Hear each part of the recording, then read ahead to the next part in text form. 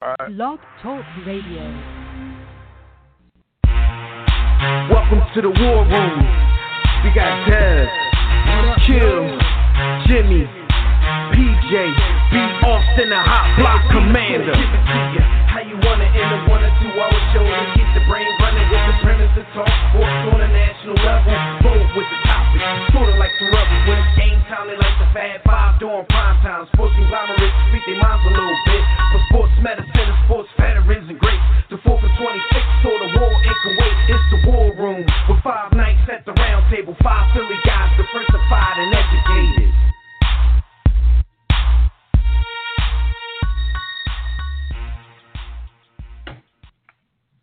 What's good, War Room family? You are once again live in the War Room, brought to you by War Room Sports on the War Room Sports Podcast Network. I'm one of your hosts, Devin McMillan. I'm in the building with my brothers. We got B. Austin, who's going to join us in just a few minutes.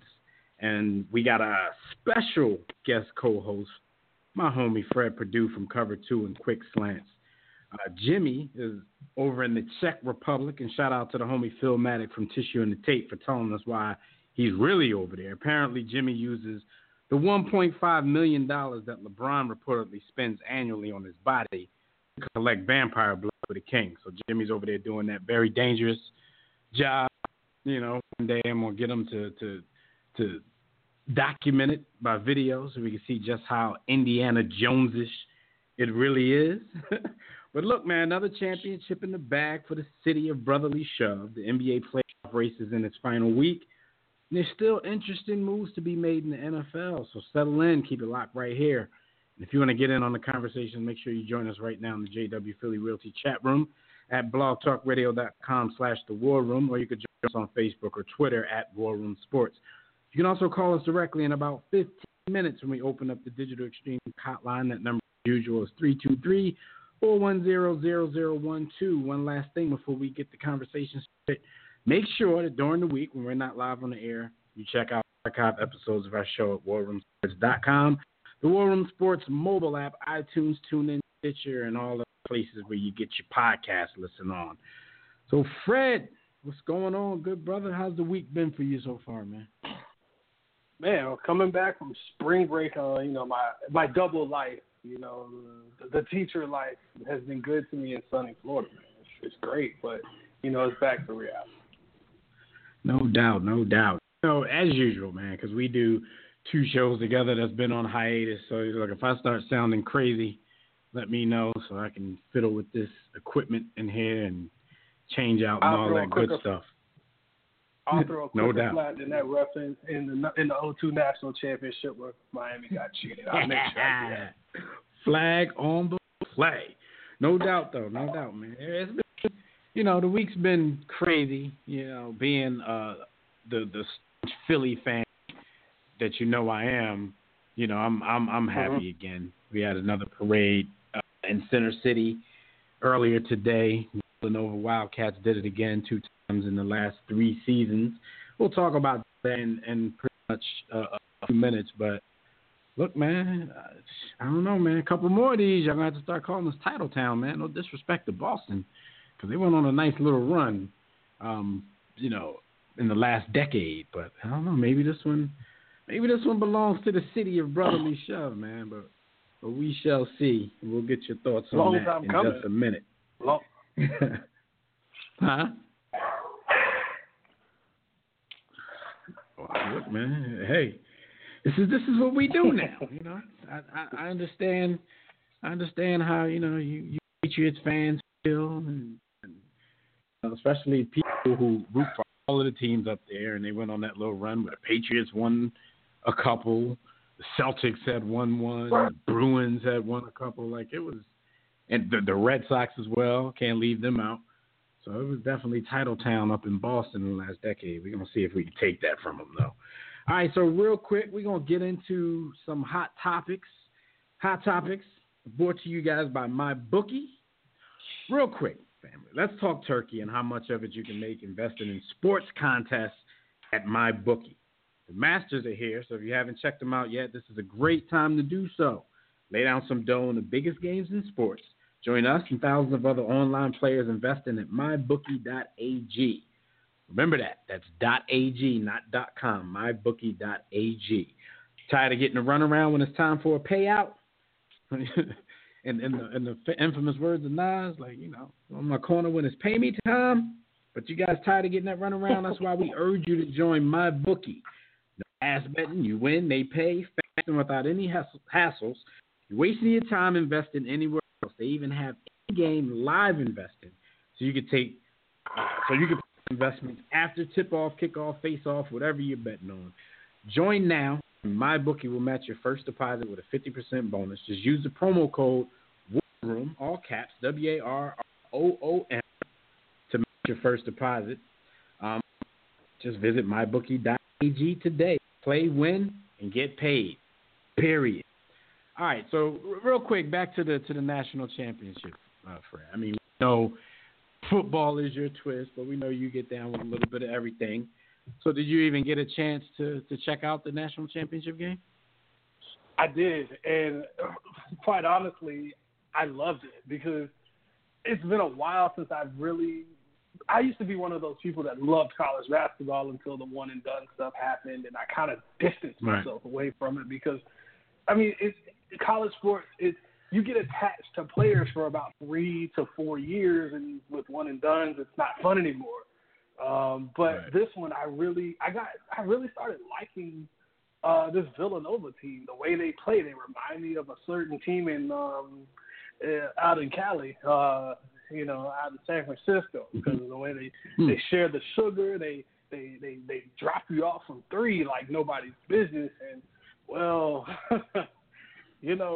when certain players are dropping threes from NBA range, off the bench, by the way, man, it was a very good run. And in between that run, my Tar Heels somehow found a way to win one, but still.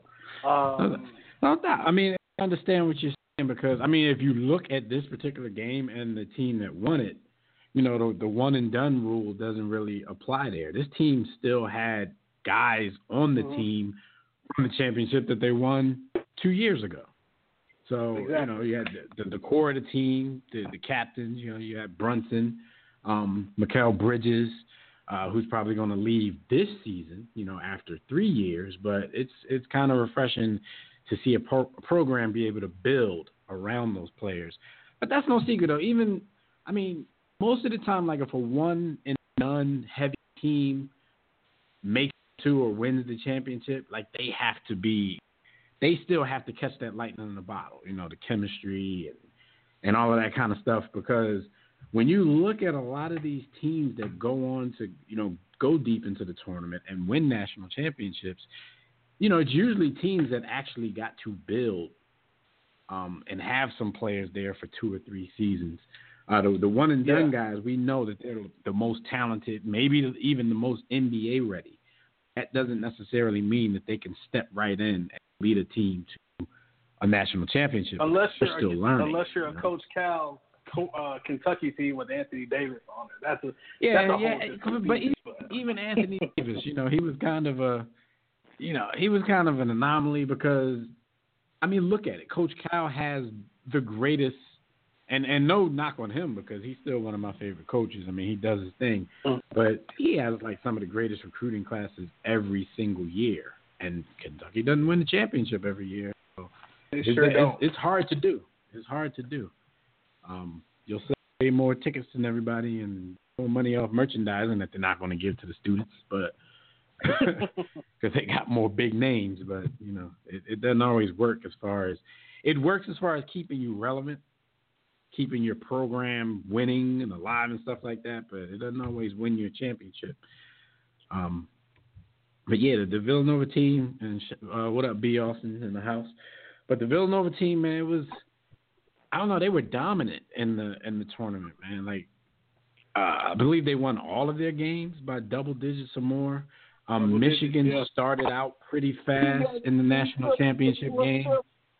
But by halftime, Villanova had righted the ship because they're that type of team, like Fred, like you mentioned earlier, like they're so Like they definitely can drop you off from three, and they're so deep that even if they don't have a great start, like they'll have somebody that can come off the bench, like a Dante DiVincenzo, and hold everything down until the starters get their stuff together, and then once everybody starts clicking, then it's just gloom and doom for the other squad, man.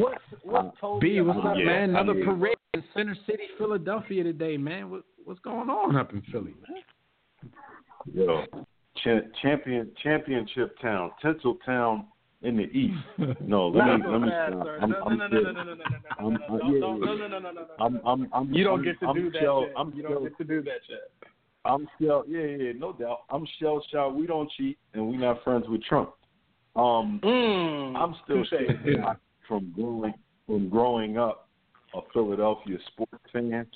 So until we win at least another 2 or 3 in my lifetime, and even probably then, you'll never see me but so hardy. I'm humbled. I'm thankful. Salute to Villanova, and I think what I saw with that team.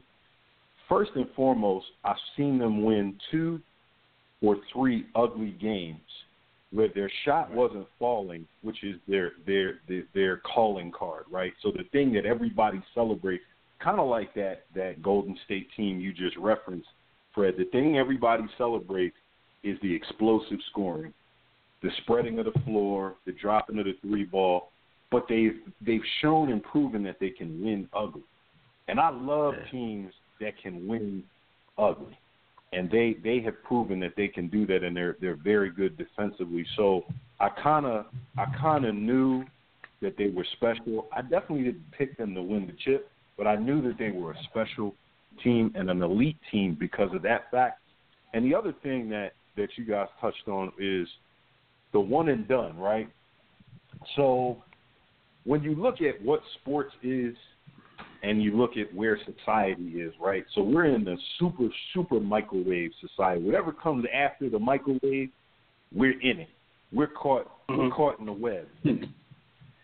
I feel like this team shows that the old way, which really to me isn't even old, it's just building a real solid foundation on players who are committed to your program and growing within the program, competing for the program, that still has merit in society and can still work.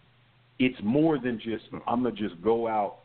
God bless Zion, because that's my God. But I can do more than just go out and try and find 4 or 5 Zions and win the chip, all based on them just being original black men from that continent. Like, it doesn't have to just be that. It can be, I build a true program, and Villanova showed you that. So respect to them, salute to them. No doubt. And crazy. Go ahead, Fred. My bad. Go ahead. What I took away from this game, and they just every time Michigan found some life, Villanova, and it wasn't necessarily one person particularly, because they did it on both ends of the floor. But they found a way to just squeeze the life out of you. And it was, whether it was a big-time block, a good defensive stop, a deep-range 3, and not just a college 3, but like a Steph Curry range 3. I mean, we have to characterize these threes now. But for me, when you see a team that knows we're dominating you, and we'll let you come back a little bit and make you feel good about yourself. But when we want to put the clamps on, we'll do that to you, and we'll assert our dominance yet again. That was what I really took away from that game. All right, so like I spoke about early, Dante DiVincenzo was basically the hero of the game. He was named the MVP of he was MOP. I'm sorry, they do most outstanding player. With his career high 31 points. LeBron James even said Dante DiVincenzo made a lot of money in that national championship game. Do y'all think that's the truth, like right now at this moment, do y'all think he should leave for the NBA after his sophomore season? If it's all about the money, then absolutely. Do I think that he's really a legitimate NBA starter? Hell no. But I think that he has done enough to warrant a second round look. I think that you know how it is, man. With as much as we like to act like professional sports management is so scientific and so professional, these dudes get caught up in the moment just like regular people. And so him hitting those shots and playing that well, somebody's fool. Somebody's going to pay Odell Beckham $22 million a season. Should they? Hell no. No. Somebody's going to do it. Somebody's going to do it. There's a lot of. I agree to a certain extent, and I also agree with you around where you said he could probably land, maybe late first round, second round, something like that. I kind of think LeBron James, as you know, the same as a lot of other people in the country, might be a little bit prisonerish in the moment, and that's not a knock on Chinzo, what we call him. That's not a knock on Chinzo at all, because I actually think he is that good of a player, but I don't think there's enough. I mean, he was a sixth man on the team. That wasn't the only game where he, lit those kind of fireworks by any stretch. But I actually think going back for his third year, stepping into the starting lineup and getting because he played starters minutes, but he can step to the lineup next season and play captain minutes, stars minutes, stuff like, things like that. I think he should go back for his third year. I don't know if this team is going to win again, but, he could dominate, be the best player on the team, and get an even better look, because teams out there in the NBA can say, okay, we saw him in the national championship game the year before. We all got excited. He came back for a whole season to prove that it was true. Whereas now, somebody might take a late flyer for the first round, second round, where you're going to even get to make the team in his Andy Toe is here on the show. Andy Toe is on the show, Devin. Andy Toe is on the show. I hear you, and we would have to do a deeper dive, but I'm going to say this. I don't know, Fred, whether you're qualified to speak on this, because I don't know what your ball game looks like. But, Dev, there's a big difference between having the green light as a sixth man and actually having to start and play and help run a team. Right. Yeah, and that's where I was going for the difficulties.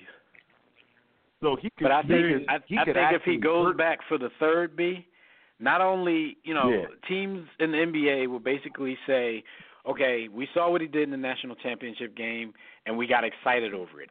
He goes back for a third season, steps into the starting lineup, balls, and proves that the national championship game wasn't some anomaly, wasn't some fluke.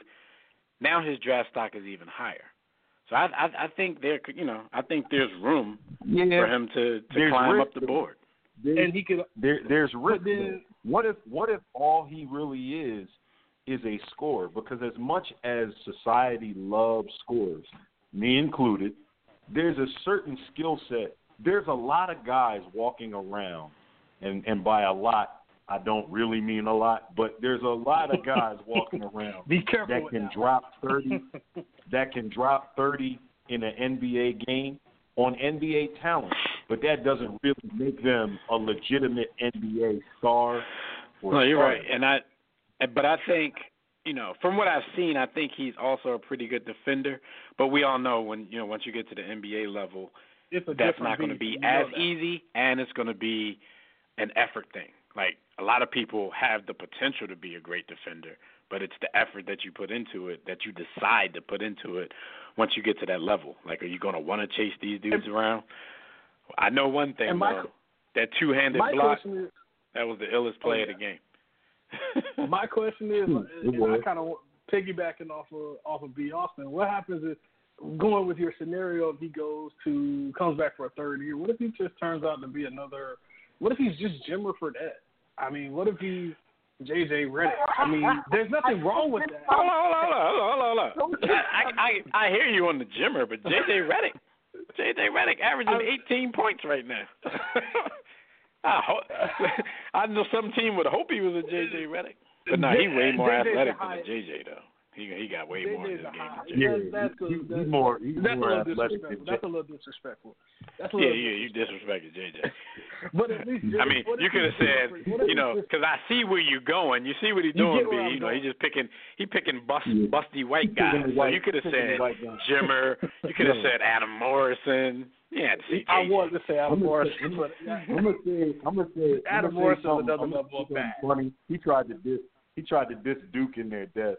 I'm gonna say something funny. I forgot he's a Carolina guy, so he had to throw JJ in there, but nah. I'm gonna say something. I'm gonna say something funny. JJ averaging 17 a game right now in his 80th year in the league. JJ Redick has the talent of a dying blade of grass, but he has the love, the heart, and the desire of an NBA great. And he doesn't know what his talent limitations are. And so it shows up how much of a baller that he is, because talent-wise, I don't think J.J. Redick is very talented at all, but he works so hard. He one of them dudes that run like flat-footed. Like there's no athleticism in his body. DiVincenzo is a black dude in white skin and white face. But you know the comparison I got. The funny comparison I got. We were just kind of sitting around watching the game, and it's one of my homeboys. He was like, "That's Sidney from White Man Can't Jump. He's actually good." Oh, you mean Billy Hoyle? No, I'm sorry, Billy. Billy Ho. Yeah, Billy. Yeah, he's Billy. I mean, he can actually ball. I wanted to be Billy Ho for one reason, and it had nothing to do with basketball. Because of Billy's. I mean, anyway, man. Anyway, like I said, another parade in Philly today, and people. This is an argument that's had in Philly. Like, there's a lot of people like, oh, Villanova not even in the city. Y'all on the bandwagon, this and that. But, I'm like, they're still having that discussion up in Philly. Like, Villanova is a part of Philadelphia's Big Five. Villanova, Temple, Drexel, LaSalle, they don't get the hell out of there with that. And St. Joe's. Villanova plays their big games in the Wells Fargo Center, just like Temple and everybody else does when they have a big matchup. Villanova's championship parade is going on in Center City, Philadelphia today. So it's like, let's stop with those arguments, everybody. I mean, because the reason those arguments are had, B, is because people in the city, they pick teams. Like, oh, I'm a Temple fan. I'm a St. Joe's fan. I'm a Villanova fan. Like me, it's difficult for me to be like die hard of any school, college that I did not go to, but I'm all Philly all the time. So, yeah, whichever member of the Big Five is balling that year, that's who we riding with. I fully admit that. I grew up around the corner from Temple, though, so there is a little bit of bias. And, there's a little lean toward Temple. Like, I wish it was them sometimes, but whoever from Philly rocking, I'm rocking with them. I root for every college team from Cheney on in. Cheney, Lincoln, like you got any kind of Philly connection. All of them. I don't know why they even still having that argument in the city. All right, so let's get into some. This is, if Fred wasn't the special guest co-host with us today, this was going to be his segment. So, we still going to do it just because he's here with us for the long run. Doesn't mean that we're not going to do his segment. So, Fred is going to talk to us about some underrated prospects leading up to the NFL draft who could possibly find themselves in the first round. So, maybe some surprise first-round picks that everybody that's just not on everybody's first-round radar. So, Fred, you got it. Who you got? And my first one, you said something about effort guys and guys that don't know how not so great they are, but they work really hard. Well, this guy, Taven Bryan from the University of Florida, and I say nothing about the swamp people in Gainesville. I never give them much credit, but Taven Bryan his name's flying up draft boards. Defensive tackle. His get-off is second to none. And quite honestly, early in the process, that's what you said about me.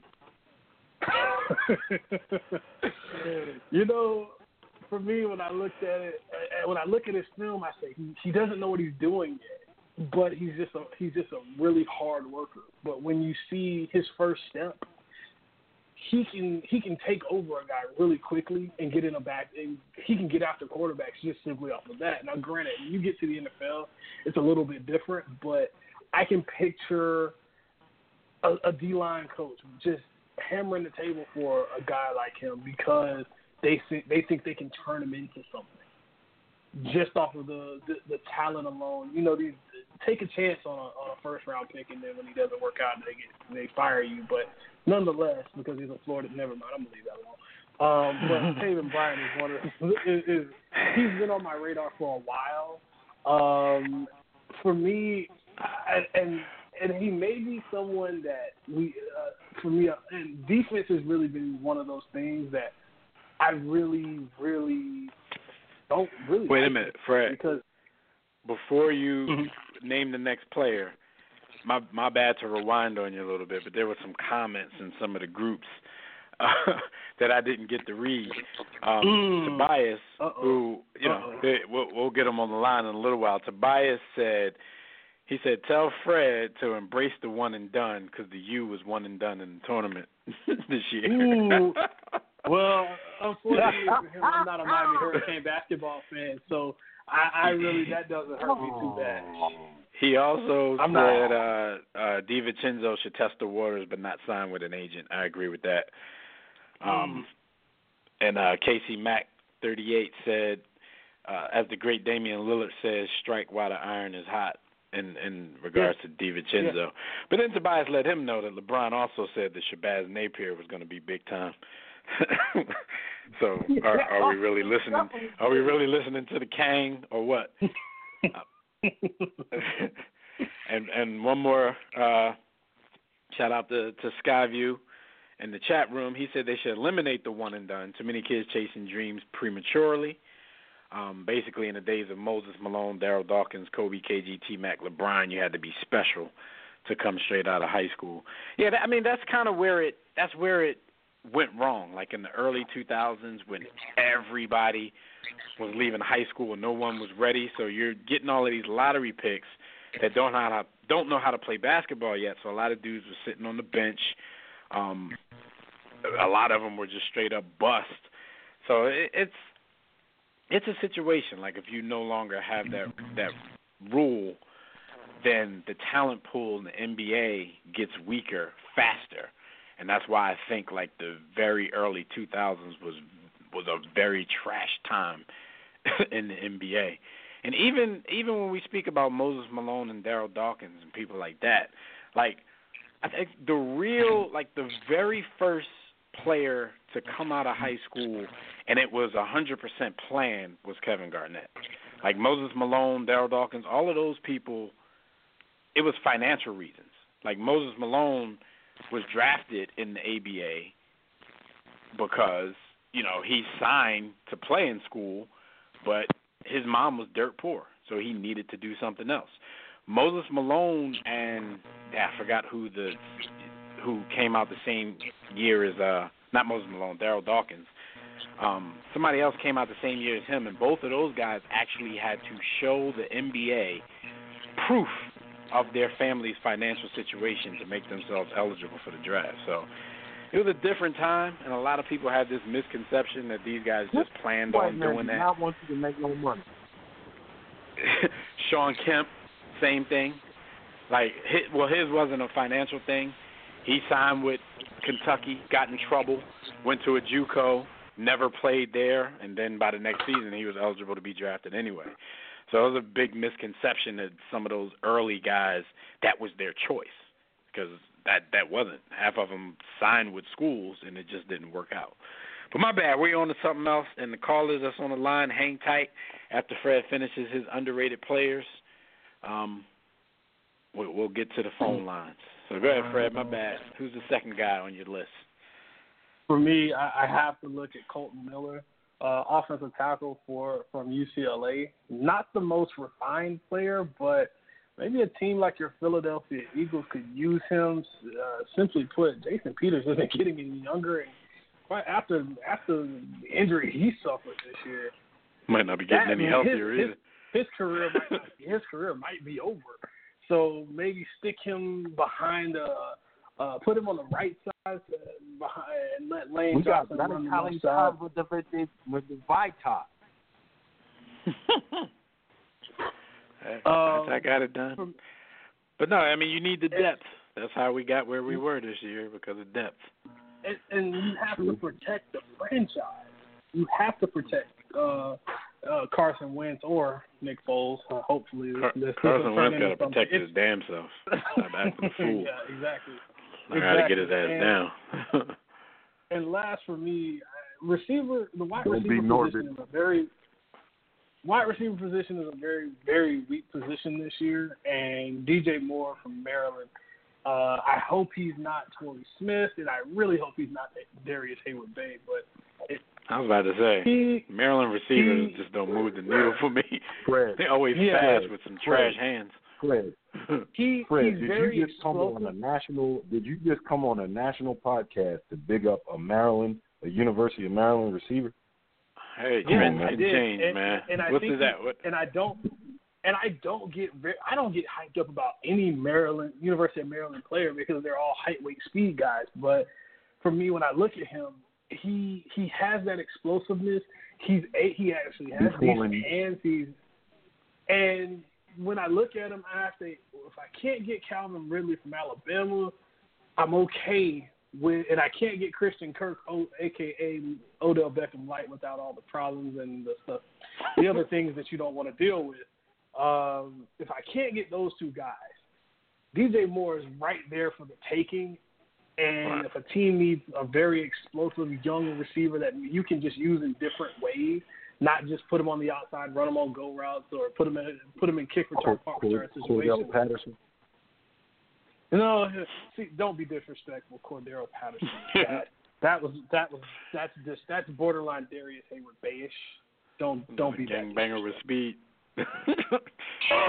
Program. But and actually, I have a virtual unknown Nathan Shepard on the interior line. Fort Hays State. You don't get names. You don't get schools like this, but he's impressed a lot. Sound like Cheney. It's going to be a long shot that he gets into the first round. But when you talk about interior linemen, especially on the defensive side, these guys, you need these players to combat these quarterbacks who can just sit back all day and they can just pick you apart. So when I look at Nathan Shepard, he has the potential to, if he gets with the right system, because we all know, regardless of who the player is, they have to have the right fit. Okay. And Fred, totally off topic, man, but kind of on topic. I finally finished season 2 of Last Chance U. Oh. And I saw the little cameo from your boy. I can't even remember his name. John Franklin III. Yeah. Still delusional about what he is.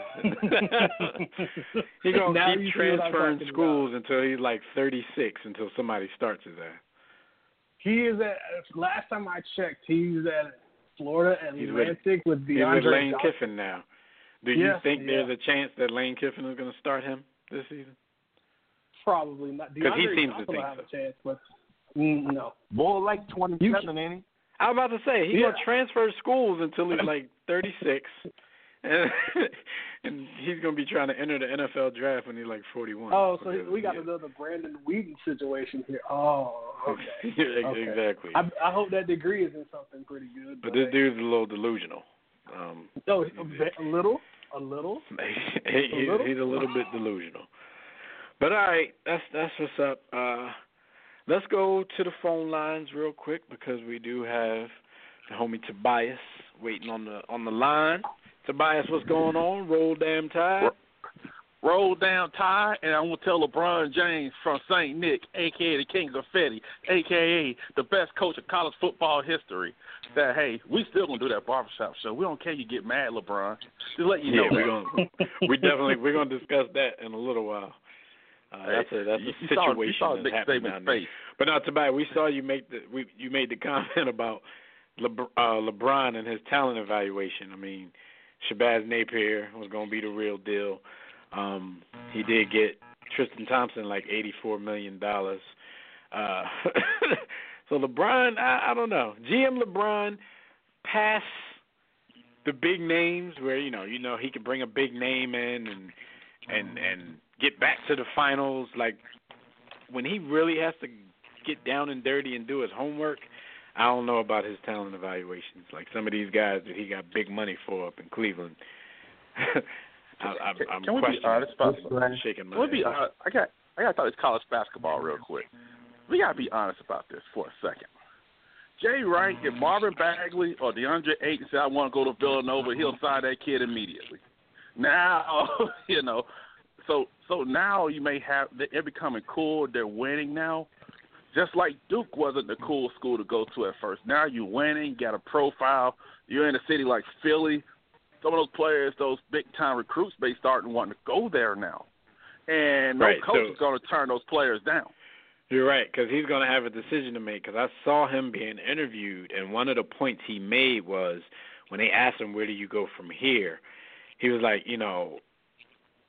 his biggest goal is to keep the program pure. And he was like, you might not always win championships that way, but I want to stay consistently good. So when he said that, I assumed he's alluding to what you were just alluding to, Tobias, like keep it pure and not selling out every year to the one and dones. But you're right. Like, what do you do when some of these guys start, putting you on their top 4 list, top 3 list, top 2 list? Like, what do you do? Like, do you might have a kid from the Philly best player in America, because you want to keep it pure? Yeah, what if you got a kid from the Philly area who wants to go there? Right, and like you said before, Coach K said that a long time ago, and then Coach K like, all right, I got to play the game now. It's that bullshit. You know what happened? You know why Coach K started going one and done? He kept trying to have to compete with those Kentuckys of the world while he got Kyle Singler out there, his best player. Can just be out there. It's easier you go with Bagley. And let's be honest, because here's the thing about Duke, right? Yeah, they had a couple of one and done, but they have some veterans. And everyone's favorite, everyone's favorite white privileged guy, Grayson Allen, made that jumper. They be in the Final Four right now. So some of these teams, it's all determined is single elimination.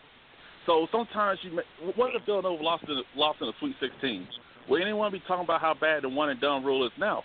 But here's the thing: if we all had children, right, the boys that own to get to play in the NBA, how many of us would tell you got a lottery grade? Hey, go back to school. You're gonna tell your kid to leave because even though Kwame Brown won the biggest bust in NBA history, he still made $60 million. Oh, he made a lot of money.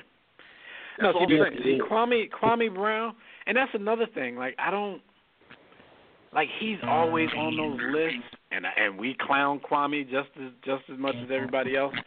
But I don't know if he really belongs in the conversation of biggest bust in NBA history because of the little career that he carved out for himself. He played a lot of years in the league. He made a lot of money in the league.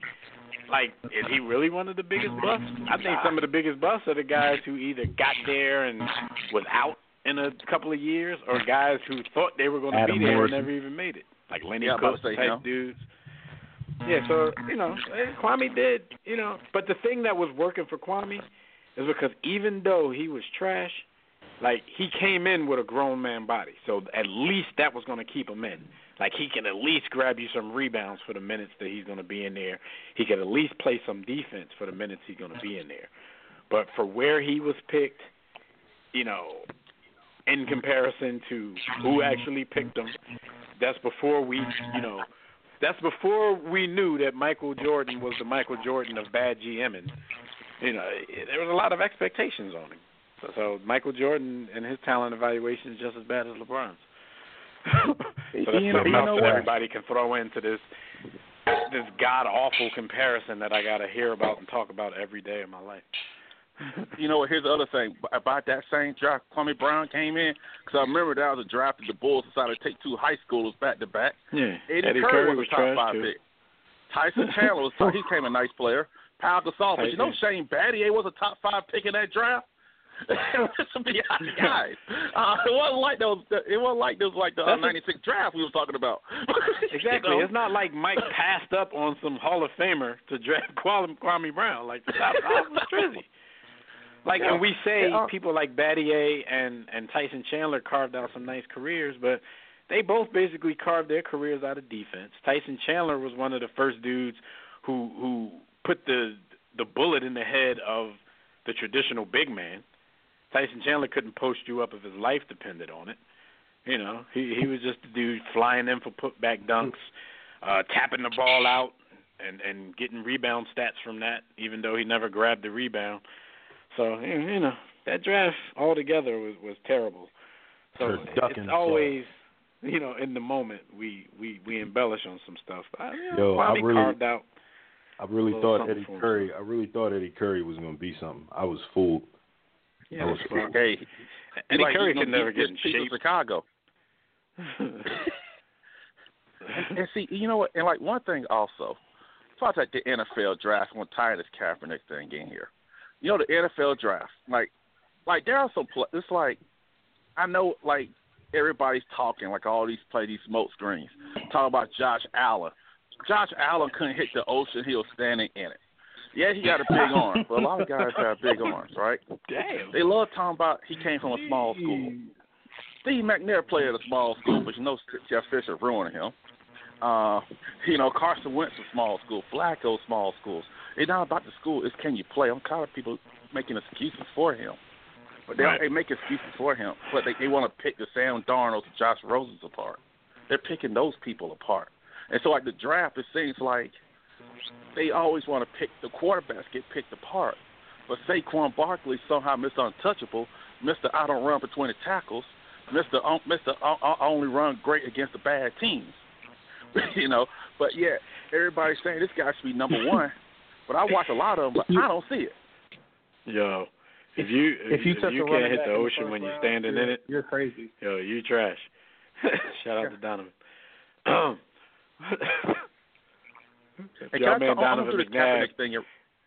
man Donovan McNabb was standing in the ocean. Water. He would throw the ball onto some rock formation that he didn't see, trying to throw it in the water. Before I hit on my Kaepernick thing, Donovan McNabb could put a gun to his head, he'll still miss. But here's the thing. But here's the thing, guys. Y'all killing the greatest quarterback in the Eagles' history. But you know what? I really believe that Kaepernick. No, it's like when RG3 got signed. Now I'm not begrudging RG3 getting an opportunity. And I'm like, cool. Just want to give you an opportunity to take it. I'm not gonna lie to you. I do. But here's the thing though. But here's my issue though with him. They gonna use that because they're getting sued right now. That's the thing. And, but with Kaepernick, I really believe he, like you were saying before, I think he knows now he's not gonna play again. All this could have gone away. It's like I didn't see RG3 at some pro day at Baylor talking about, hey, look at me, I'm throwing the ball at a pro day. I want to play football. He didn't do that. But people picking him up and giving him a look. But Kaepernick is, I got to do this, got to do that. But I believe it's that, hey, it's going to be hard if you're trying to sue the same league trying to get a job for. But my thing is, why aren't? Yeah, I pretty much thought once that lawsuit came to it's over. To fruition, I thought that was it. Like with him even trying to get back into the league, but yet every time somebody gets signed, we got to hear everybody saying, "Well, Kaepernick can't get a run," but I really Kaepernick is he's like Kawhi Leonard in this whole thing. Like, we don't know what the hell Kaepernick wants to do because he never says anything about that. And I love Kaepernick, for everything else he's doing. He's still my favorite NFL player. He's still my favorite quarterback for what he's doing outside of the game. But it's like we've been defending Cap and going at people for Cap for the last 2 years, but we never know what he wants to do because he never tells us. So it's like, should we still be saying this guy can get picked up and Kaepernick can't get on the team? Should we still even be saying that? Like, Cap, let us know if you want to play. Absolutely. So we can stop saying that if we don't have to. I've gotten to the point where I've literally just mailed it in. We know Cap's not getting back in the NFL. It's not. I'm still no. Based on principle, I'm still mentioning it until Cap is 40. I'm still bringing it up. I'm still playing the card because guess what? There's only one quarterback when you play the Colin Kaepernick card, it's related to the race card. And when you play the race card and you get called for playing the race card, all you got to do is say, well, who made the deck, created the game, and was the dealer of the hand? Exactly. So we wouldn't have a race card to play if I ain't. I'll say this, and I'm gonna run. We having the TV on at work, so I saw Speak for Yourself, and they were talking about Kaepernick, RG3. I noticed, Whitlock, a black guy by skin color, but they were talking about 3 other white people on the set talking about he's a distraction, he's this and that. So I say, you notice, but Broussard was on that show earlier in the NBA segment. They didn't bring him out for that segment. They know who to put on to talk about, like the Reggie Bushes of the world, because they're gonna get a safe Negro answer. Because them guys are campaigning for jobs. Yeah, Reggie Bush loves white people. Reggie Bush is retired at this point, but I get where you're going with this, and you're right. I mean, you're not going to put the wrong person out there. You're not going to put old Shay Sharp out there saying the safe things. You're not getting that because we know Cap is getting blackballed out this league. We all know that guy, and I hate saying it, but. Colin Kaepernick is literally one of the 32 best quarterbacks in this world. I mean, 16 touchdowns to 4 picks. 32. He's one of the best 32 quarterbacks in the world, not just in this league, in the world. Because we all know, playing in this league, you're the best of the best, even though some of them, Tebow, really shouldn't be there at all. There shouldn't be guys like Blaine Gabbert, Sam Bradford getting paid still over a Colin Kaepernick who had a pretty good his last season in the league, 16 touchdowns and 4 picks over 2,500 yards on a Chip Kelly team that couldn't get out of his own way. I don't get it, but I don't think Sam Bradford is trash. We do get it though. I mean, that's why I don't ask the question anymore every time somebody gets signed. We're not going to say, I'm not going to say, and Cap can't get a run. Cap has been blackballed. like no, it doesn't have anything to do with who's better than him and whatever. Cap is not allowed to be in the NFL unless one of these teams who are, if they didn't collude, they're at least all following the same unspoken, unwritten rules, unless one of them gets the heart and the gumption to go ahead and be rogue and do what they have to do, we know why Cap isn't being signed. That's why I stopped wasting my time comparing him to every quarterback that gets signed. Like we know they're going to be some alone. Like they might make a statement. They might call me. They might sign me. Just to let y'all know, no, we're not letting this dude back in the league. So we're going to sign Devin McMillan, who's never played a lick of quarterback in the NFL in his life. Like, that's just how it is right now. I don't keep asking the question. I look at, like, my guy, Eric Reed, safety for the 49ers, too. He's getting – you're telling me he went from being one of the better up-and-coming safeties in the league to, because you follow Colin Kaepernick, now you're no longer in the league and you can't get a job. There are a ton of safeties that should not be getting signed at this point. I'm still naive to think that Eric Reed will eventually get signed by somebody. For him, they might be trying to slap him on the wrist, and then scare him a little bit. But if he doesn't, wow. It's just, wow. That would be just crazy. All right, so Tobias, I think he hung up, so shout out to him. Let's stay with some NFL stuff real quick. Fred's team, the Patriots, made a big trade the other day, and they got rid of what I'd like to say, because everybody's saying Brandi Cooks, but I think they traded the spirit or the ghost of Brandi Cooks, because as of February 4th, I was pretty sure that brother was no longer with us. So when they said he got traded, I was like, man, the Patriots got over on somebody again. They trading Casper's, the friendly ghost out this piece. But so they traded Brandi Cooks, or the spirit of Brandi Cooks, to the Los Angeles Rams for the 23rd overall pick in this year's draft. There's some more picks flying around in this deal as well as a part of the deal. Yeah, the New England also sent the 4th-round pick, and they received the 6th-round pick. So they're going to get the 6th round, the 198th overall, and the 1st-round pick, the 23rd overall for Brandi Cooks, and a 4th-rounder, 136th overall pick. So being a Patriots fan, of course, we're going to come to you first, Fred. What did you think when you saw this? Did you think your team got over on somebody again? I said, Belichick, you sly dog. You got him again. You got him again. You know they say, shame on you, fool me, fine, shame on me. Yeah. Well, see, I see what they're doing, but I don't know if Belichick's willing to pull the trigger. And the theory is there's one of two ways you can do this. You can go give those 2 first-round picks for Odell Beckham Jr. I disapprove of this. I do not endorse this. This is terrible. Don't do it. And then you go pick up Lamar Jackson around on the back end, let him back up Tom Brady. Cool. The back end of that sounds great. Or you can go get a guy. You can use those 2 first-round picks and maybe package them with a 2nd and a 3rd, and really use that draft ammo to go up and get one of those elite quarterbacks that we see in this draft, whether it's either Mayfield, which according to some is the Patriots really like him. I hope not. Which means, Fred, if they do that, would that signify the fact that Bill Belichick is now again in control? Because if it were up to him, they would have never gotten rid of Garoppolo.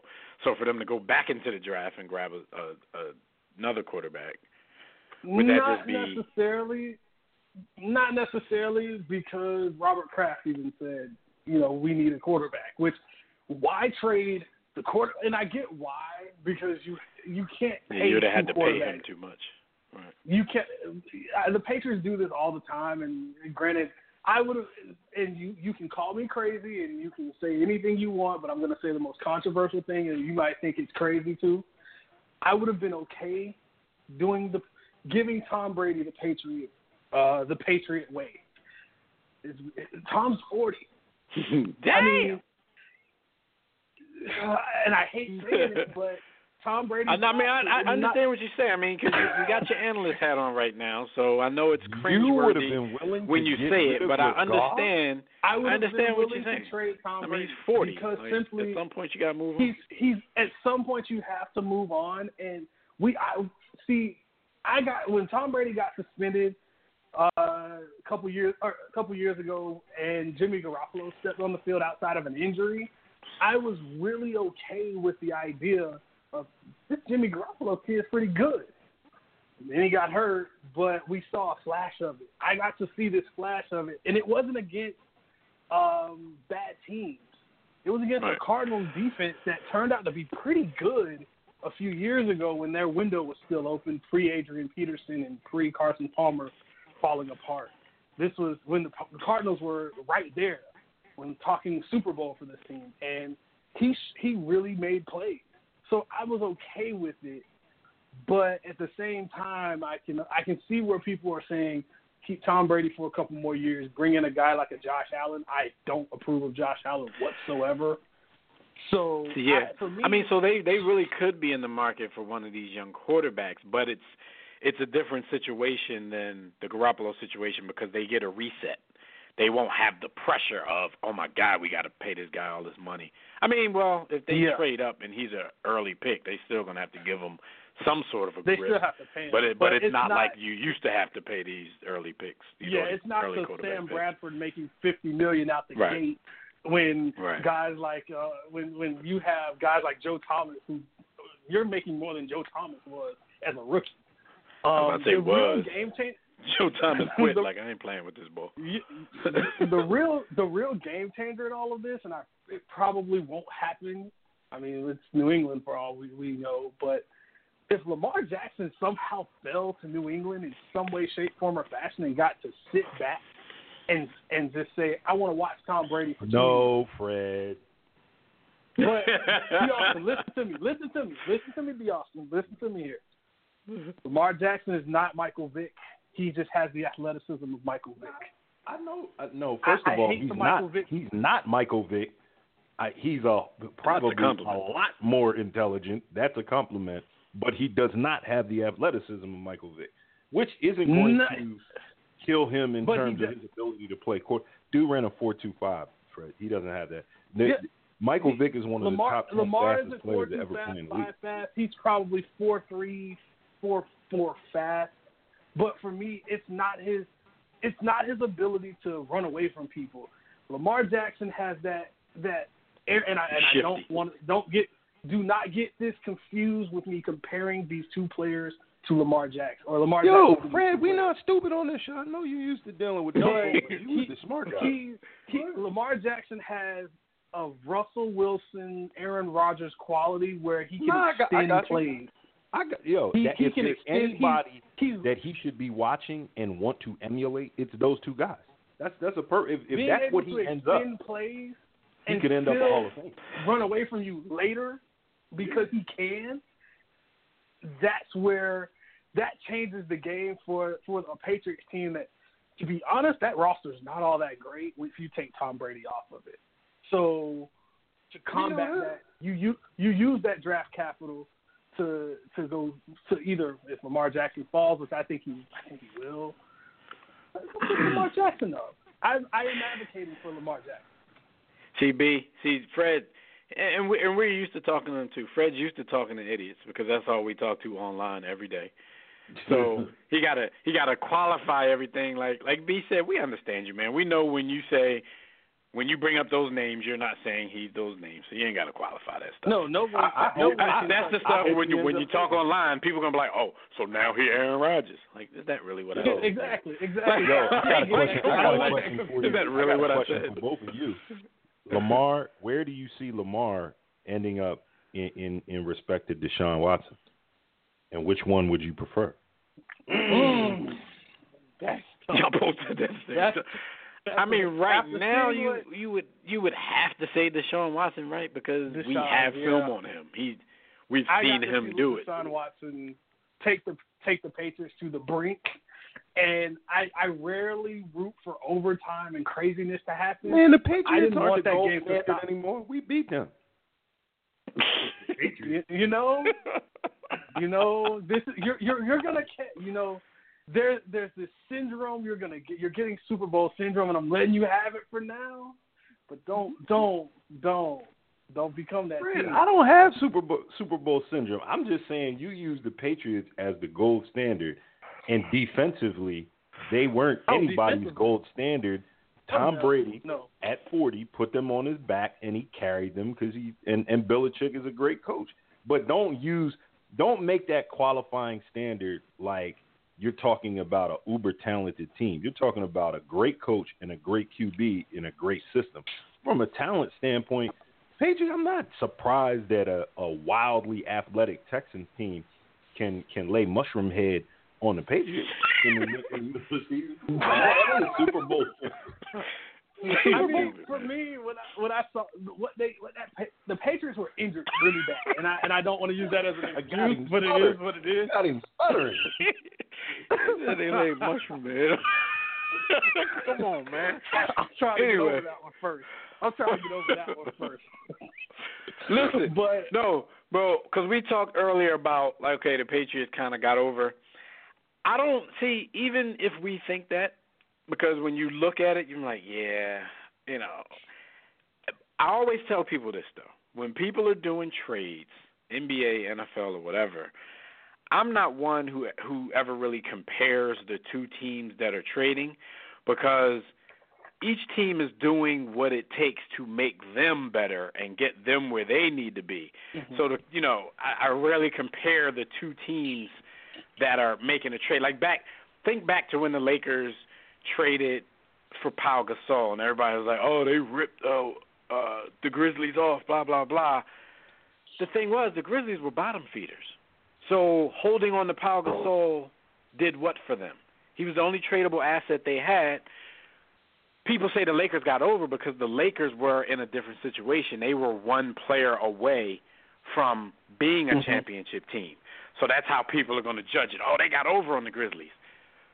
Really, if you think about how that trade went and the domino effects after that trade is the only reason the Grizzlies have been good up until this point where they stink again.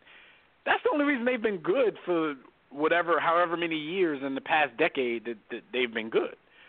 That trade was what sparked it off. And,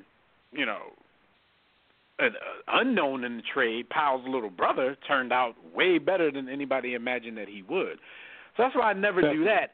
If you look at the Rams, they gave up a lot, and it looked like the Patriots got over on them. But if you've seen the Rams like we all have throughout the course of the offseason and going back in the last season, this team is on the brink. So they're going for it right now. I mean, look at everybody they signed on the defensive end. Now they're going to get their young quarterback some help because they lost Sammy Watkins. So really, Brandi Cooks is better than Sammy Watkins. So it's definitely an upgrade on the offensive side. They're giving up some picks. What they're giving up with those picks is a little bit of, opportunity to get some depth. But the Rams are not looking at this long term. The Rams are going for it right now. So I ain't mad at them.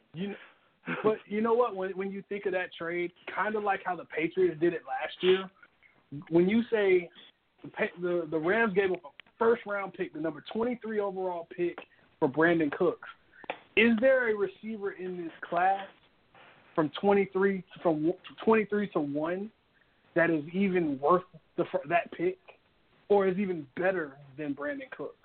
I say right. So right. I would rather but listen, Fred, even for the guys out there who would say yes, it's still a rookie, and we don't know. So take a known quantity. Even though I saw him die on Super Bowl Sunday, take him. By the way, not really be with him. Wide receiver is next to quarterback is the hardest position to transition to from college to the NFL. If you don't believe me, go back and look at all of the first-round receivers who are now. Just look at the Detroit Lions draft picks from the last 2 decades. I mean, that's all you need to do. Besides Calvin, they finally got one with Calvin. But I mean, I could just rattle off names like Kevin White, Tavon Austin. Or, I mean, you have your Amari Coopers and Jarvis Landry's, but they're few and far between. There aren't a lot of great first-round receivers. Right. No doubt about that. So, it's like if they were able to, because they introduced them today. So I don't know if that was really him talking or if this is like a weekend at Brandon's situation. But it's an upgrade over Sammy Watkins, because, all jokes aside, when we're being real, Brandi Cooks is going to be more – well, he should be because it's not really hard to be more available than Sammy Watkins. And I'm getting a little choked up because the monitor they just put LeBron in a Sixers uniform and made me a little upset. But is some of your knock on Sammy Watkins his injury history and availability, it's or mostly his actual availability. skill? Okay, it's mostly availability, but even when he's on the field, I don't think he's lived up to the Sammy Watkins type of hype.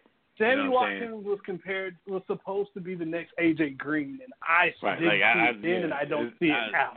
He definitely hasn't lived up to the the Sammy Watkins hype. So I'm not saying he's bad. Right, I see what you tried to do, but yeah. There's a lot of hype out there, and he's rarely available. And then when he is available, he's just okay. His teammate, his former teammate, DeAndre Hopkins, turned out to be a much better player than him, and that was supposed to be the other way around. Yeah, that's true. That's true. DeAndre kind of nice with it. Kind of nice with the feet work. All right, real quick, RG3, just want to get your quick thoughts on this. RG3 has signed with the Ravens, 1-year deal. I don't know the terms of the deal. Is this like a guaranteed 1-year deal, or is there a chance RG3 is going to get cut before training camp's over? Hopefully he gets cut, but I ain't saying that. Damn, why you want the boy to get cut? Pop rocks and Tootsie Pop. There you go. Go ahead, Fred. I'm kind of on the same. I'm in the same room with you on that one, man. You're not messing with the cornball. You're not messing with the cornball, brother. I want the CB brother, the CBB, to get cut, man. He got a new wife, man. He got to make some money. No, I can't. He got a new wife, and he got to pay the old one. I can't. And child support. I couldn't with RG3 back when they drafted when the Washington team drafted him, and I definitely can't now. But we all know Joe Flacco's going to get hurt again. That back is bad anyway. So you may see a RG3. Who is he throwing to at this point? That Rashad Perryman and who else? Josh. So, I mean, it's going to be. He ain't throwing to nobody. He's throwing to his assistant coaches on the sideline. Oh, you talking about in Baltimore? Yeah. Nobody. Some Italian receiver. Exactly. And see, that's the thing for me when I look at Baltimore. Let's say Joe Flacco and because he has a back issue and we see RG3. Are we really confident RG3 can make something happen? He couldn't make anything happen in Washington. We're not. But what if it plays out like this? What if it plays out like this? Because B. Austin and I, we were in the Washington area for the whole RG3 is Black Jesus movement, and they thought they were going to dominate the NFC East for the next 10 years. What if Flacco gets hurt? RG3 steps in, lights the world on fire, either keeps the job there or gets another job. No, I'm going to say keep the job there because that would hurt a whole lot more. And just say he turns into a Hall of Fame quarterback 30 minutes north of Washington, D.C. How messed up would that be for the fans of Washington? You just turned me into a place I don't want to be, but I would not mind. I would now not mind. You want him to be top 5. Dead or alive. Because I don't believe Joe Skinny. I've never had a bad opinion of him, but I've never had a good one either. I feel like he's a take it or leave it type of dude. Big arm, gets hot occasionally, but on a day-to-day, game-to-game, you're talking about Joe Flacco or Josh Allen? Joe Flacco. The good thing about Flacco is when he gets hot, it's in the playoffs usually. So if you can get there, then you got yourself something. But Joe can't get him there half the time these days. But what if what if the story plays out like that though? Like how, I don't know. It might be like mass shootings in Washington might go up. All right, that's a bad joke, but people will be upset because they were that invested in dude. Like I said, I've seen variation. I've seen at least 10 variations of license plates with RG3's name on it between Maryland, D.C., and Virginia area. Fred, I don't think you understand. It was something I've never seen before. I don't think you understand the level of hero worship I do, from black people in Washington, D.C. when they named that dude quarterback, when they picked him. Not just license plates, there were Jesus murals. They don't like Kirk Cousins because of who he replaced. Jesus murals. They never embraced ball. I have a very good... They don't mess with the boy Kirk, man. He replaced RG. All right, we way behind, man. One more question for y'all for football, real quick, man. Odell Beckham Jr. The rumors now have gone away from the Rams, especially since they made their move to Jacksonville, and they've asked Jalen Ramsey because you need his permission. Because he might not. They like, look, I don't know if you want to be the only one here, but Jalen said he's down to sign Odell Beckham. So I envision some very good battles in practice, probably very physical. But you gotta keep them dudes apart so they make it to the season. Do y'all think quickly? We really don't want to spend too much time on this. Is that a good fit for Odell Beckham Jr.? Tremendous. Or is the uncertainty of Blake Bortles, should that be a turnoff from him even wanting to go there? Nope. I like it because, simply put, Tom Coughlin drafted him. He knows what makes him tick. Right. And Blake Bortles is going to force him the ball as much as he possibly can to keep him happy. And the fact that Leonard Fournette, the same Leonard Fournette that I trashed for 3 years, actually seems like he has an NFL life. Get out in front of it, Fred, before I let you have it. So he'll make the game much easier for Blake and Odell, is what you're trying to say. Better running back than the Giants have ever had in his tenure. No, yeah, I agree. I think it would be a good fit, and I'd be happy as an NFC East fan to get him out of the division. And they're already built to, if they take. Might I actually say, if Odell plays for that team last year, they might beat the Patriots. Just being honest. Just being honest here, folks.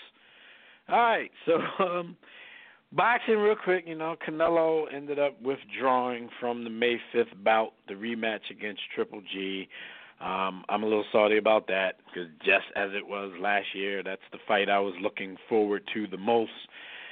This particular year, it's not going to happen. Or at least it's not going to happen then because of the whole doping association thing that happened. So I hope they can get all of that cleaned up and they can move on and do something at a later date. Quick stat of the week. LeBron James breaks Michael Jordan's consecutive double-digit game streak. Michael Jordan's was at 866, which lasted from March 86 to December 2001. LeBron, he tied it earlier in the week. His started back in January 2007. So I believe they've played maybe 2, maybe 3 games since then. So he's broken it. He's maybe 2-3 games up on Mike at this point. How big of an accomplishment do you guys think this is?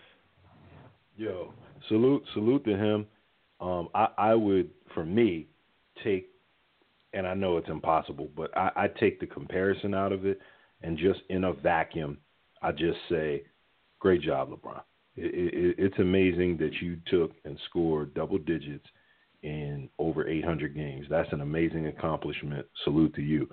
Because you know what it is, though? What we talked about with Sammy Watkins. Availability. LeBron is the most durable athlete that we've probably ever seen. And shout out to Jimmy, because Jimmy's over in the Czech Republic right now getting LeBron some vampire blood, like the homie Phil Maddock from Tissue and the Tape said. That's probably what keeps LeBron healthy and going. Durability, man. But I found – what are your thoughts real quick, Fred, before I tell you guys what I found earlier today? See, I'm the LeBron fan here. And for me, I get called the Nick Wright or whatever, but I think the durability. I know you're a Bron fan, but I ain't never known you to be as bad as Nick Wright. I'm not that bad. Nick Wright is a part of LeBron's body. Like he's his left testicle. Nobody's as bad as Bron. Yeah, I'm not that bad. For me, I think that's a great accomplishment. Still, you got a lot of work to do, and it's all about championships for me. I mean, it's great that you scored a lot of points. What has it done? Plain and simple. What has he done? But listen, you have 3 titles to show for all those points. Like I said, it's definitely a durability stat because when you're a superstar of that ilk, like the people who are on the list, Michael Jordan, LeBron James, Kareem Abdul-Jabbar with 787, Karl Malone with 575, most of the time when that streak is broken, most of the time it's due to injury. Like you may have tweaked something early in the game and never came back in or something like that. Or, your team might just be blowing somebody's doors off in the first quarter and you needed to, or somebody gets some very much needed rest. Yeah. Yeah, or somebody gets ejected or something like that from the game. Like it ends on some fluke most of the time. I'm going to put some context on this. I'm going to put some context on this. I'm going to put way more than context on it after you finish. But go ahead. Your man, Mike, first of all, when his streak ended, Mike was a middle-aged man smoking cigars, having dinner with his coach. In Washington, D.C. He was 40 in Washington, D.C., and there was a game where Mike was stinking it up. Call it what it is. He was stinking it up. And Doug Collins couldn't take it, so he pulled Mike. Mike ended the game with 9. The very next game, MJ became the oldest player to ever score 50. So, because he feels everything is a slight. Like, you don't do that to me. You at least let him get another free throw before he pulled him. Listen, I'm going to give you way more than context. I found a stat this morning where somebody was basically saying ESPN is trying to feed you that bull crap because usually on these type of streaks, they include everything, including the playoffs. Now, if we're talking playoffs with this streak, then the streak is not even close because what they left out was the fact that LeBron had 7 points against the Pacers and an 8-point game in the finals against the Mavericks. So they said his streak really ended at 433, which went from January 6, 2007 to June 5th, 2011. Michael Jordan, on the other hand, if you're counting the playoffs, like they usually do on these type of streaks, his is at 1,041. And his streak went from March 25th, 1986 to that fateful game in Washington the day after Christmas in 2001. So that's the thing. From the time that we have to qualify it. If we're going to say that, we're going to say LeBron has the longest regular season streak. But as far as streak period in any game that you're playing, like Big Daddy ain't. It's not even close. Ain't going nowhere, man. It's not even close. Mike is at 10:41. To put that in context, I was born 3 years later after Jordan started this streak, and I was in the 6th grade when that streak ended. Damn. So he basically scored double figures throughout your whole childhood. Pretty much. He carried you from. He carried you from like not even birth. Wait, you said you were born 2 years after the streak started? 3 years. I was born in 89. Yeah, not even birth. Like Fred was like his parents were like talking about like one day we're gonna have kids until their kid was in the 6th grade. So that does bring it into perspective. But there's a lot of kids out there, some young kids who can say the same thing about LeBron's streak. It at least took somebody to their 4th birthday from 2007 to 2011. But shout out to both of them, man. I'm tired of this god-awful, everyday new meme with stats comparing these guys. And oh, my God, I'm so tired of it. People ask me, like, I know you hate the conversation, but you indulge every time somebody – I mean, this is what we do. Like, I don't want to be the a-hole sports guy when people ask me stuff because I'm tired of talking about it. I just tell them, get out of here. So I don't want to be that guy, but I'm so tired of talking about it. I think the comparison is way premature on a lot of levels, but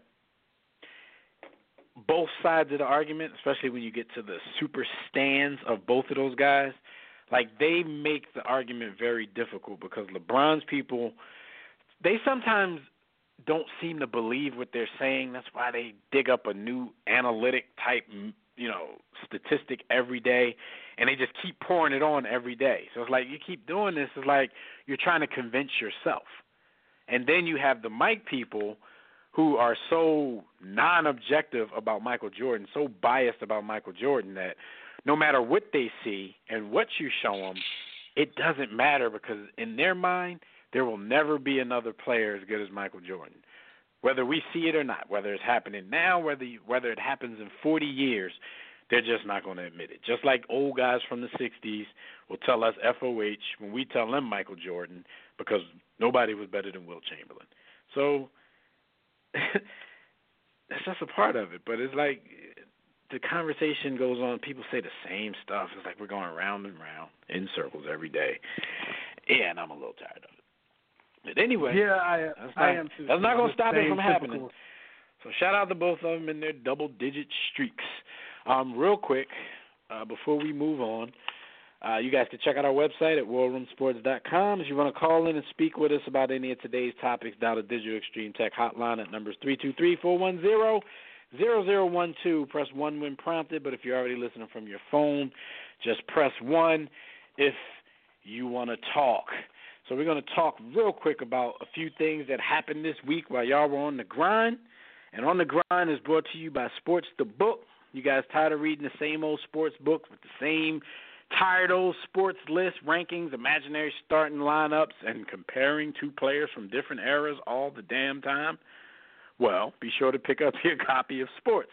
Smart people only read the sports. It's a mixture of sports and hip-hop culture will keep you on the edge of your seat and laughing like you're watching a comedy special. Just go to sportsthebook.com or get your copy from our website at warroomsports.com. Either way, don't miss the movement. All right, Damian Lillard, who actually got injured, but that's not what we're talking about here. A week before the playoffs, his brother has been shot outside of a mall parking lot. He's a 20-year-old Jarrell Lillard. They said he received first aid at a store inside the mall, and he was taken to the hospital. The severity of the injuries, at least that day, was unknown. I haven't followed it to see, what was happening. But, looking at this kind of stuff and where Damian Lillard is in the season right now, probably a top 5 MVP candidate, could you guys imagine that this would be kind of a distraction prior to the playoffs starting? I don't think anybody expects a loved one or family member. Well, I can't say no one, but in his position, I don't think many expect to hear, your younger sibling caught some hot ones outside the mall. That's not, a regular occurrence. I don't know what type of lifestyle the young man was living, but assuming he's on good terms with his brother, financially, he doesn't have to engage in anything that would lead him into harm's way. I would hope, I would think. So maybe this is just chance. They said they think he may have been a victim of a targeted attack. So maybe it's not because of anything he did. Maybe it's because of who his brother is. Maybe they think he's carrying a little something at the mall. The crazy part is the shooting happened the same day that Dame Lillard and his girlfriend announced that she gave birth to their first child. So he said he was on an emotional roller coaster because he sound like a Royce the 5'9" song. Yeah, he was he was at his highest point and his lowest point in the same day. So yeah, he was in stable condition when it happened. So I don't think it's anything too serious. But until they actually investigate and find out why it happened, you would think Lillard and his family would have to kind of stay on alert. This could be people just, could be jealousy. We're going to rob you because you Dame Lillard's brother and y'all got some money. So who knows, man. Y'all know how it works. So LeBron and his people from Uninterrupted have sent Nick Saban and Alabama, sent them a letter from the lawyer claiming copyright infringement because LeBron and the Uninterrupted has the little show that they do. They had 2 episodes of a show called what is theirs called? Because Alabama's is called Shop Talk. I think LeBron's is called The Shop. And the premise of the show is, guys sitting around in the barbershop talking sports. Basically something we've all done since the beginning of time and the beginning of haircuts. Alabama has an unreleased show called Shop Talk, which features Julio Jones and Nick Saban engaging other players in barbershop chat as well. So LeBron and the cats from the Uninterrupted sent them a letter saying that they had concerns about the format of Shop Talk stealing elements from the shop. Let me read you the quote before I get your opinions on this. It says, your continued exploitation of Shop Talk infringes Uninterrupted's copyright, trademark rights, and other valuable intellectual property rights in the shop and significantly damages Uninterrupted's commercial prospects for the shop. Do you guys think LeBron and Uninterrupted has a case here? I don't. I really don't. I don't think so. Simply put, there are other shows like this, and you target one of the biggest entities in sports. I mean, it's Alabama at this point. They're making $500 million nowadays in revenue. Why are you not only targeting them?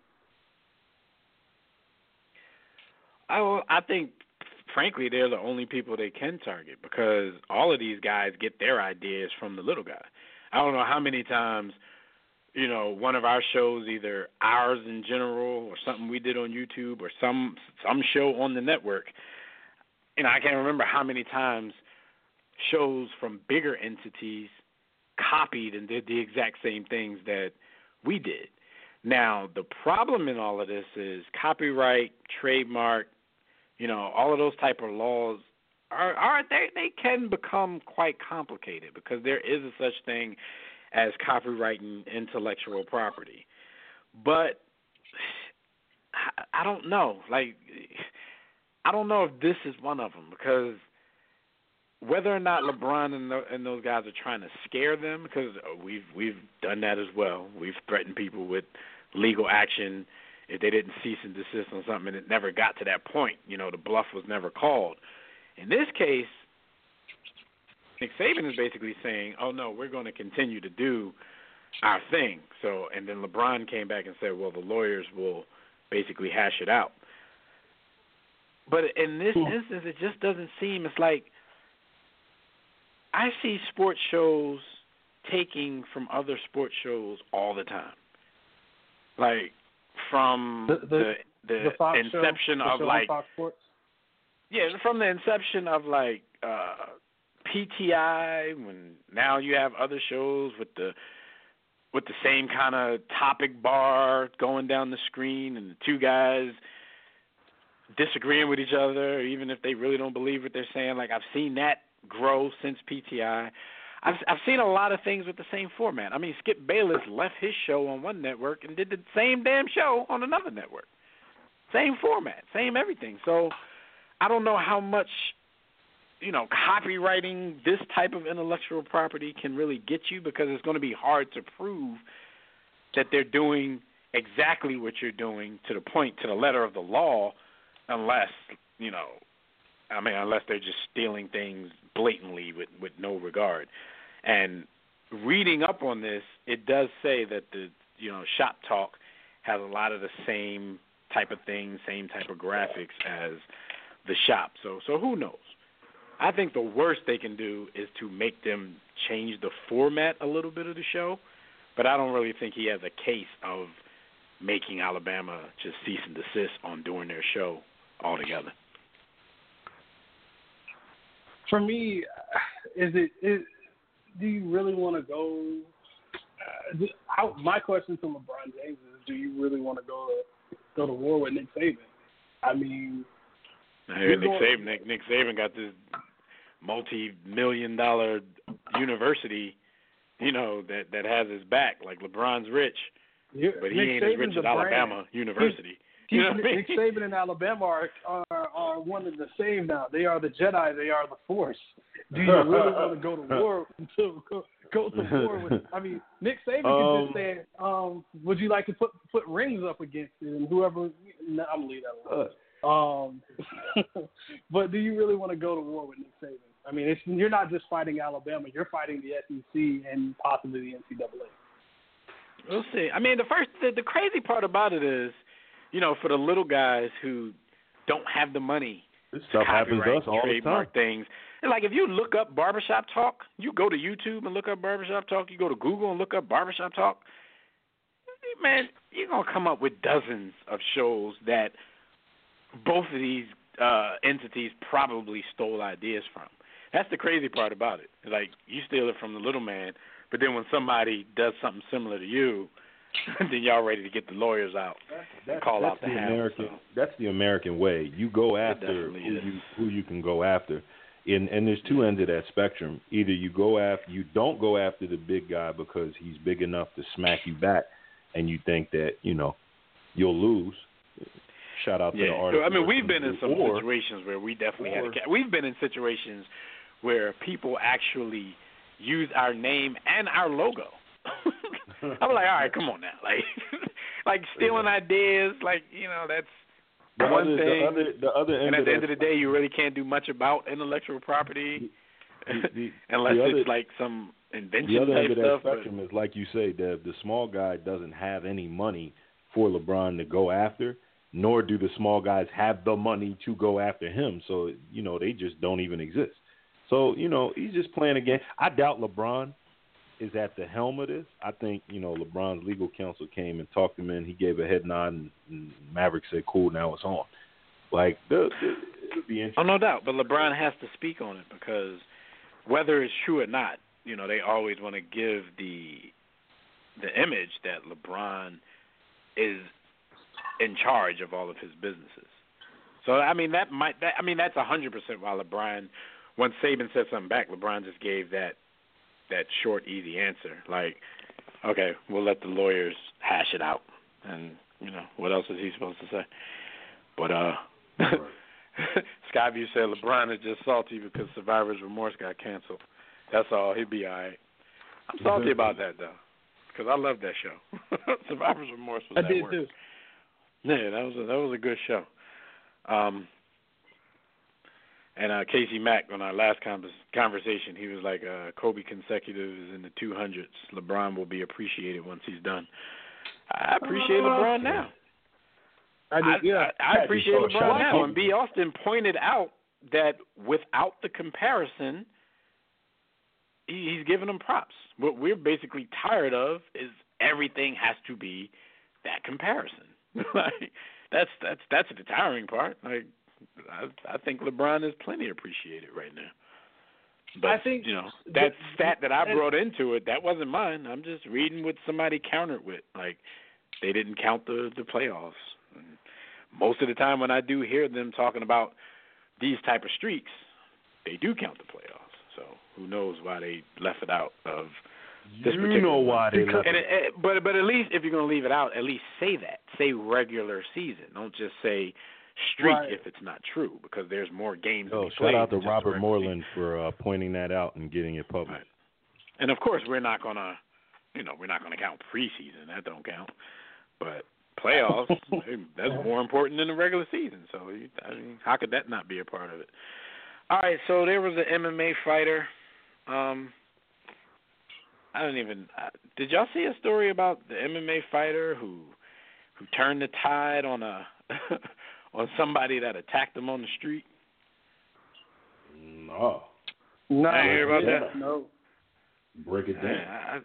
I didn't even read the story. Somebody told me about it, and I'm like, that'd be interesting to talk about. But the fact that none of us read it might not be interested. All right, so I'm here now, though. It says an employee at Ultima Fitness, MMA fighter, was recently attacked by a stranger in broad daylight in downtown West Palm Beach, but instead of becoming a victim, Jose Cortez, who is also a former MMA fighter, turned the tables on his attacker. They said it's on video, too. Video captures the moments after the man tried to attack him. When he tried to attack me, I put him down and this is where I finally put him down until police got here. So, dude was walking down the street, and man just tried to choke him from behind. He tried to put him in the rear naked, and then he said he kind of held his wrist and put him down. He keeps saying put him down. I don't know what he did to put him down. But he said the attacker stopped resisting after finding out who he was dealing with. Yo, B, when we used to frequent those MMA fights in Maryland, we used to talk about that all the time because dudes would come out and be so unassuming, like dudes that look like they couldn't fight. And you're like, yo, why is he on this card? And then he'll be in the ring destroying somebody. And we used to always talk about the fact that, like, yo, this right here is the reason why you can't just judge blindly, a book by its cover. Yeah, you can't just blindly deal and disrespect people on the street because you don't know who's into this MMA thing these days. Now, shout out to the homie Billy Page, a.k.a. Hank Rawlinson. He was talking the other day, and he was like, see, that's why you got to look for that cauliflower ear. If you walk up on a dude and he got a cauliflower ear, you don't want no smoke from him because he's been in some battles. Yeah, you leave him alone. But this is exactly why you can't just assume that the little scrawny dude that you see on the street, you know, and y'all have some words over who was next in the line at Starbucks. This is why you can't just be out on the street fighting anybody because you think, oh, he look like somebody I can beat. It don't work like that no more, man. These dudes will, like this dude said, quote, put you down, and that'll be all she wrote. So shout out to dude doing what he had to do in his situation. There was a Michigan graduate who lost out on what could have been a $1 million payday when Michigan lost to Villanova in the national championship game.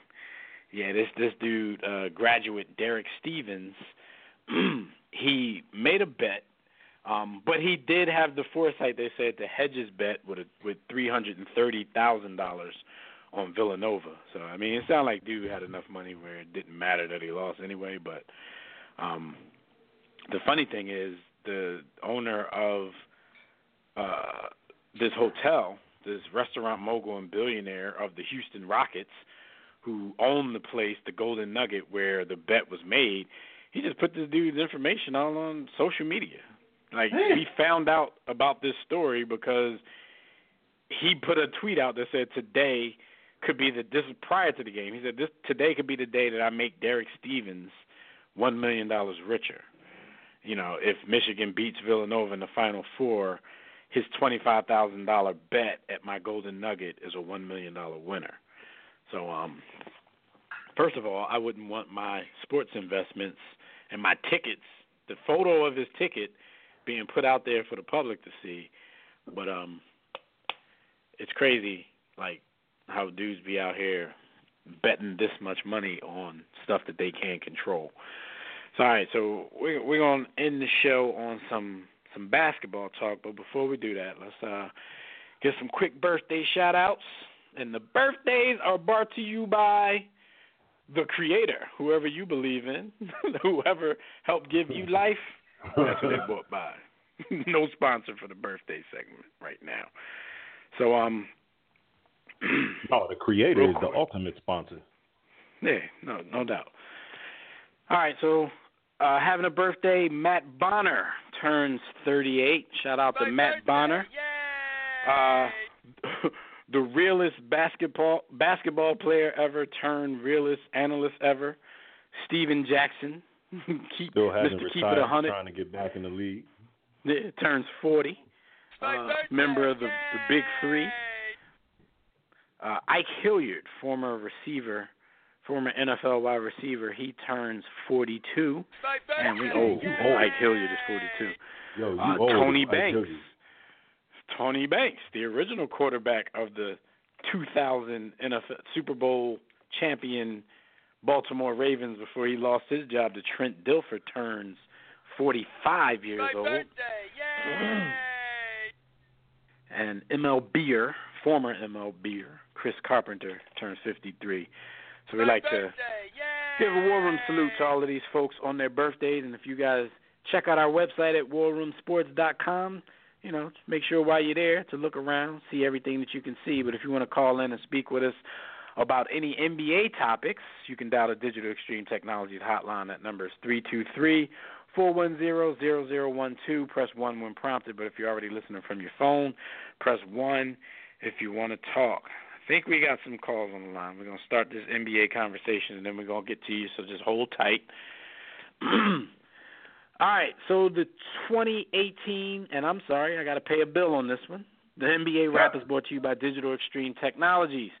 Do you or your business need a custom website? Well, for dynamic, professional, and most of all, affordable custom website solutions, you need Digital Extreme Technologies. No need to break the bank. For an effective online presence, top-quality, results-driven websites at incredibly affordable prices. And, yes, financing options are available, so visit digitalextremetech.com or call 267-205-4203. And for discounted rates, be sure to tell them that the homies at War Room Sports sent you.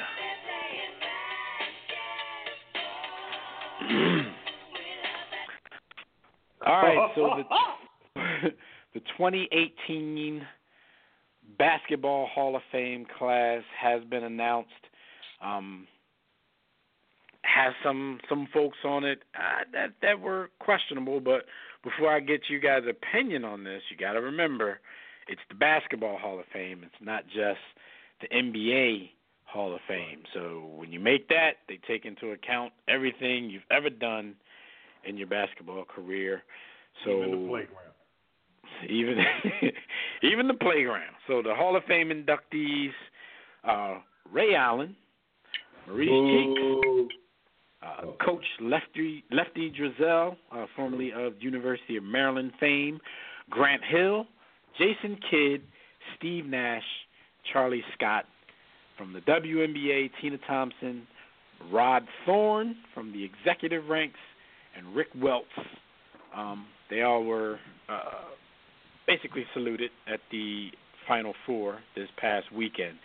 So let's talk about the modern-day guys, the guys that we watch from beginning to end.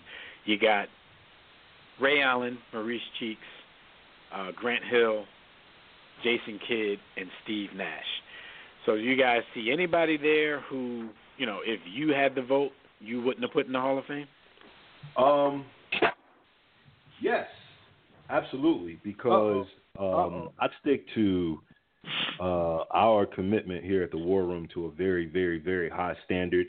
And, salute to our brother Jimmy, who's off in Southeast Asia rescuing Toots from the perils of their life and preaching the gospel to them. He came up with, or I wouldn't even say came up with, but was definitely the purveyor of the rules, the War Room Sports rules for the Hall of Fame. Can the story of basketball be told without you? Were you dominant to the point where, super dominant, as in top 3 to 5 at your position for an extended period of time? And, statistically dominant, and the eye test. And so those are kind of the criteria that I use. And I'm actually, surprisingly, I'm okay with Grant Hill because of the longevity of his career. And I feel like what he did collegiately and the dominance for his first 7 or 8 years in the league, I can live with him in the Hall. Steve Nash, I was a little on the fence here, but I understand. 2-time MVP. You have to, because of the subjective award they gave him. It could be but the MVPs, you have to, even if we feel he didn't deserve them. He got them, so yeah. It could be said that he was top 3 at his position for a sustained period of time. Jason Kidd, I'm cool with. The one that's going to get me killed and keep me out of my home city, perhaps forever, Maurice Cheeks can't get in the Hall of Fame. He can't get in my Hall of Fame, yo. The greatest thing I've seen from him was his ability to get Mo Cheeks. But I can't really support him in the Hall because I never felt as though he was a top 5 at his position. Statistically, I didn't feel as though he was dominant. And I I arguably I could tell the story of basketball, leaving Mo Cheeks out of it, and still be able to tell that story. I feel as though we, I know the thing is, I don't necessarily disagree with you, B. I don't necessarily disagree with you. And when we do our HOF or FOH, if I was pressed to give a vote on Mo Cheeks, I don't necessarily know that I will put him in, but I do understand what the case for him is. I think his case is similar to like an Art Monk in football, whereas, when you look at the greats, when you look at the very best point guards in NBA history, even though he was very good, I don't think his name comes up in the very best, the very cream of the crop. Even though these days, we pretty much know that the Hall of Fame obviously isn't reserved anymore. The Hall of very good. Cream of the crop. Yeah. I mean, ours is, but the real Hall of Fame is not really reserved for the cream of the crop. But like I said, he has an Art Monk-like case in the fact that when he retired, he was the all-time leader in steals, and at that point, I think he was also top 5 or 6 in assists in NBA history. So you have to look at it that way. I think the reason that we give him a harder time with this look is because it's happening so far after the end of his career. But another thing that goes into that is, his coaching career as well, which I didn't think was great, so that really shouldn't be what puts him over the top in a Hall of Fame argument. But he did sing the national anthem with the little white girl when she couldn't remember the words. So that might have put him. That might have put him over the top. Gap, the so no, I understand what you're saying. You look at his averages in the NBA and all of that, and you're like, this is what they letting in the Hall of Fame these days. But his case is probably built on the fact that, hey, numbers change now. But when he was done, he was tops in one category and he was top 5 in another category. Like Art Monk had the most receptions in NFL history when he retired. Now, his numbers are trash compared to all the wide receivers that came after him.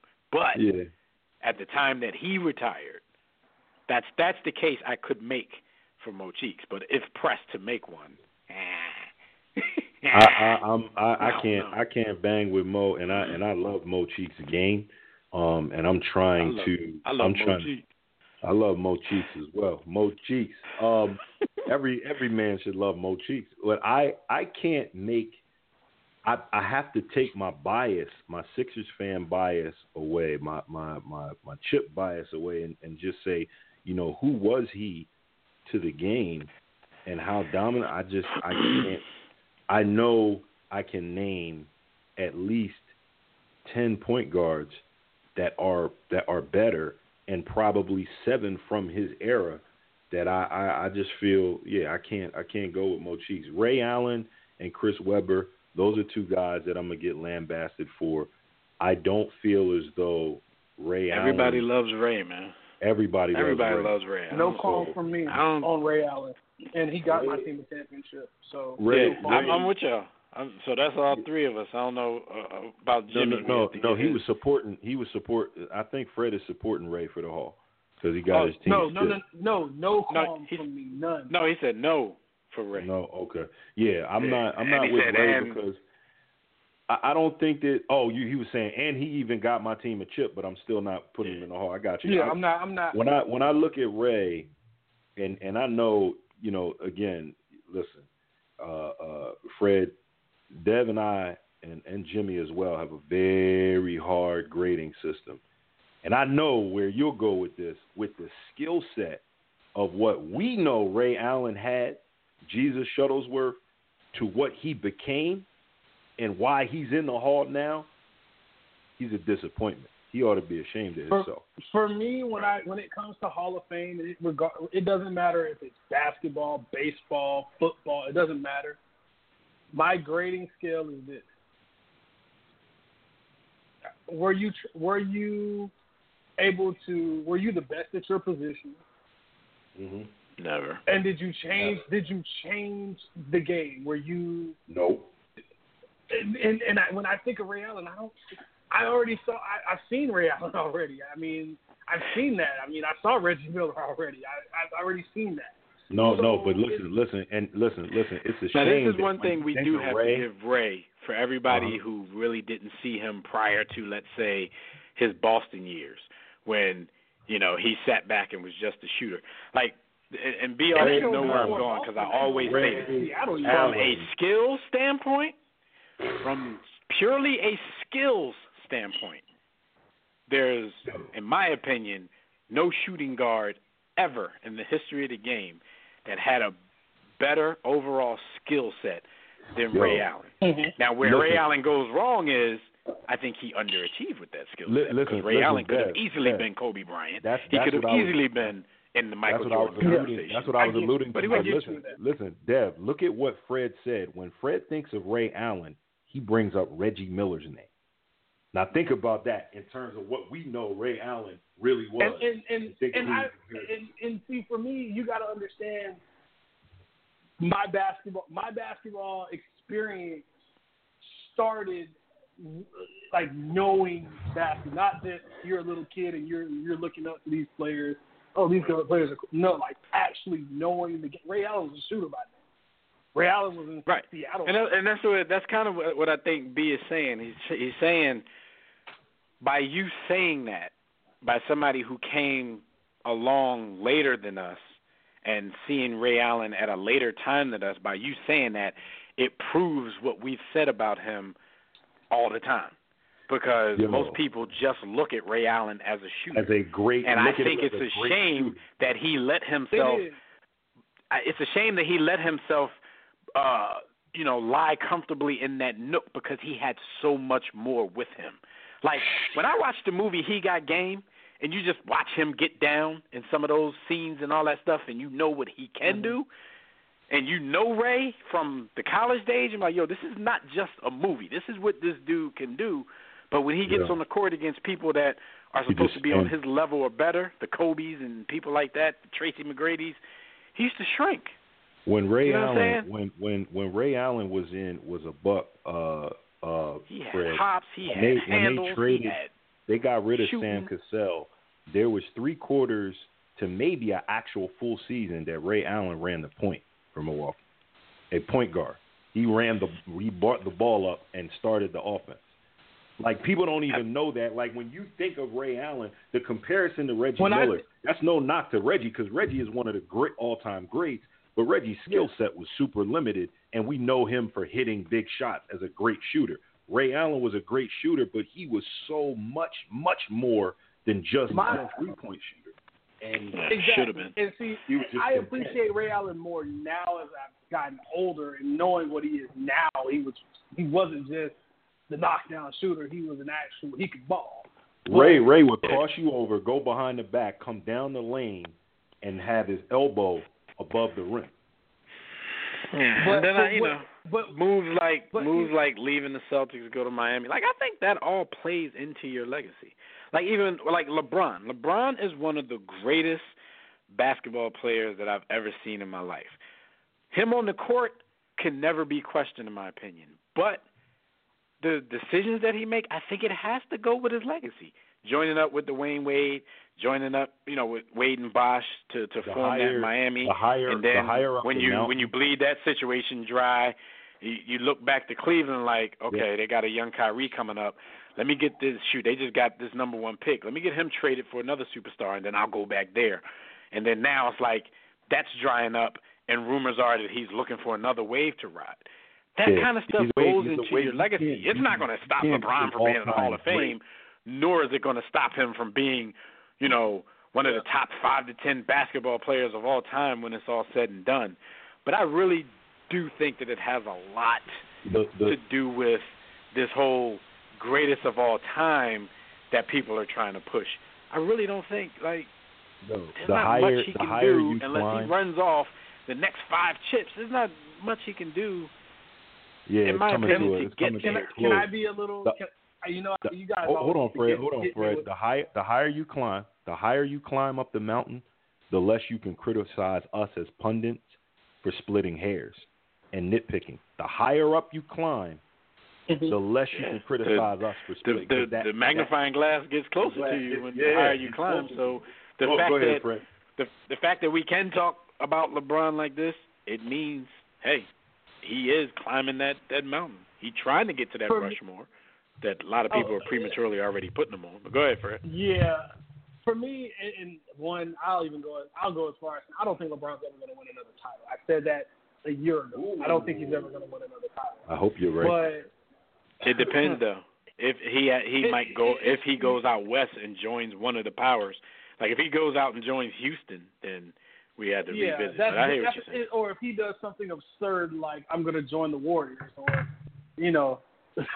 that's a different story. But if he stays in Cleveland, like I think I have a good feeling that he might, because see, the LeBron is, as much as LeBron is about his titles, he's also about his money. And I have this theory about LeBron ever since he went back to Cleveland. I feel like that was more Nike than LeBron. Because they wanted to complete the story, the prodigal son returns home. You know how much money we can make off of that? Mm-hmm. The whole I'm coming home, the Diddy song, and all this other stuff. You had a team in Miami that they were willing to bring, and granted, I don't think Melo's a great player, but he's a great one-on-one player, but I don't think he's a great NBA player in general. But you had the Miami Heat were willing to bring players in. They were willing to cut salary, and you say, I want to go back to Cleveland to go team up with Kyrie Irving, who hadn't won anything, go get rid of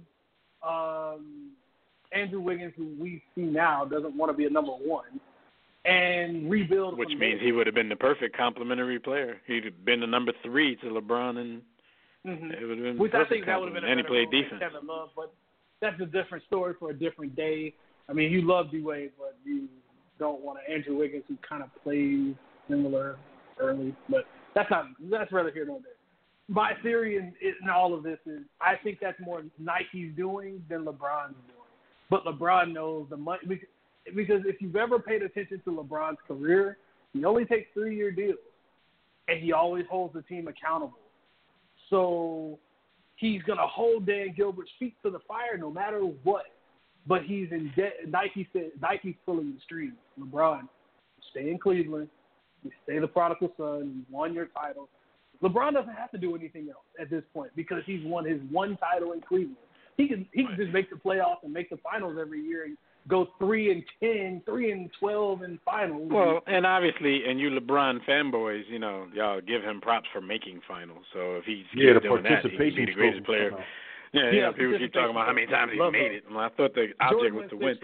But listen, we only got like a minute, and a couple people, Skyview said Ray Allen leads all-time NBA three-pointer field, which is one of the things, that's the reason that he has a case. Plus, Ray Allen put up good numbers, so I don't knock them for putting Ray Allen in the Hall of Fame. But, my cream of the crop argument, which doesn't mean a damn thing these days, Skyview, because obviously the Hall of Fame isn't about the cream of the crop anymore. So we could throw that out the window. He said, I got to rewind. He said, Mo Cheeks was that guy. Y'all selling him extremely short.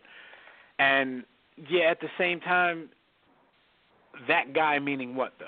Because on the 76ers, he wasn't that guy in the way that we say that guy. He was a very good point guard, but come on, you played with Doc, Moses, Andrew Toney, Bobby Jones. He wasn't that guy. It's not like they were looking to Cheeks to win them the series. But Mo Cheeks is still one of my favorite point guards of all time, but favorite and greatest, 12, 7, two different and 4. things. So I can't let my bias get in the way of that. And then Casey Mack in the GroupMe group said LeBron goes back to South Beach next year. I know Fred would enjoy that. That's the only move Fred would like. Everything else is like blah. You come back? All right, let's do this. Let's do this. And Casey Mack said, Casey Mack also said, if Mo Cheeks gets in, Rondo will too. No, he won't. He might, though. I mean, come on, look. Everybody freaking gets in these days. The NBA Hall of Fame is a participation trophy in itself. The only thing I hope is that Starberry gets in, since it's Basketball Hall of Fame. If it is basketball, you know what? If they want to say that, they'd have a very hard time to justify to us him not getting in. You can't keep him out. I mean, the fact that he was over there in the first place was a lot of the reason, in China. Like, he's literally if Stephon Marbury doesn't get into the Hall of Fame, then they can kill all of that. It's not just the NBA. And NBA-wise, he had a hell of a career before he was, deemed a bad guy and basically banished from the league. So, yeah, that's a great point being. We're gonna start pushing for that. Stephon Marbury better make the Hall of Fame if they're just gonna put every other person in the world in the Hall of Fame. But no, Scotty, no knock, because Cheeks is definitely one of our favorites. We're just trying not to let our bias get in the way of what we're trying to do here. But look, everybody, I want to thank all of you for joining us for another briefing in the War Room. Shout out to everybody in the chat room on Facebook, Twitter, the War Room Sports Game Time on the GroupMe app, and all the callers who called in to holler at us. If we didn't get to you, our bad. Try us next week. Special thanks to the homie Fred Perdue for co-hosting with us. And safe travels to our brother Jimmy, getting back from Transylvania with LeBron's vampire blood. Tune in next week, live right here on demand, as we catch you up on everything happening all around the world of sports, including continuing coverage of the NBA playoff preparations, NFL pre-draft coverage, and a whole lot more.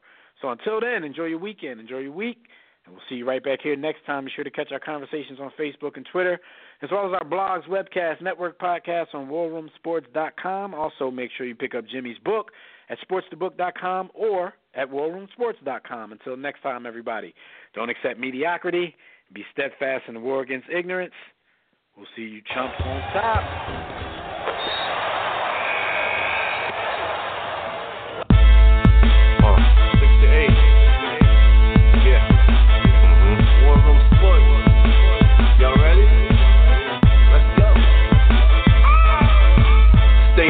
Jimmy, know the blueprint. Every Thursday, 6 to 8, they do this. Shout out to Dev, PJ, B. Austin, Bay on replay.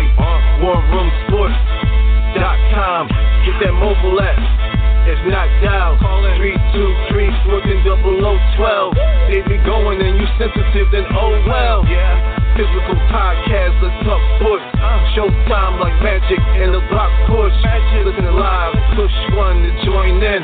Rip your team or listen for your enjoyment. Hip hop dollars, pit stop and knowledge. Should be in sports credits, I ain't talking college. 5 guys, no beef though. Corporate secret, but the streets know. Belafonte, I got a G flow. KC, royalty, I'm in beast mode. 2 hours, get your game up. Who's the best in sportscast? You better name us. War Room Sports. Yeah, Jimmy, Dev, DJ, Shot Back, Lee Austin. I'm Shot. Up and coming on the beat.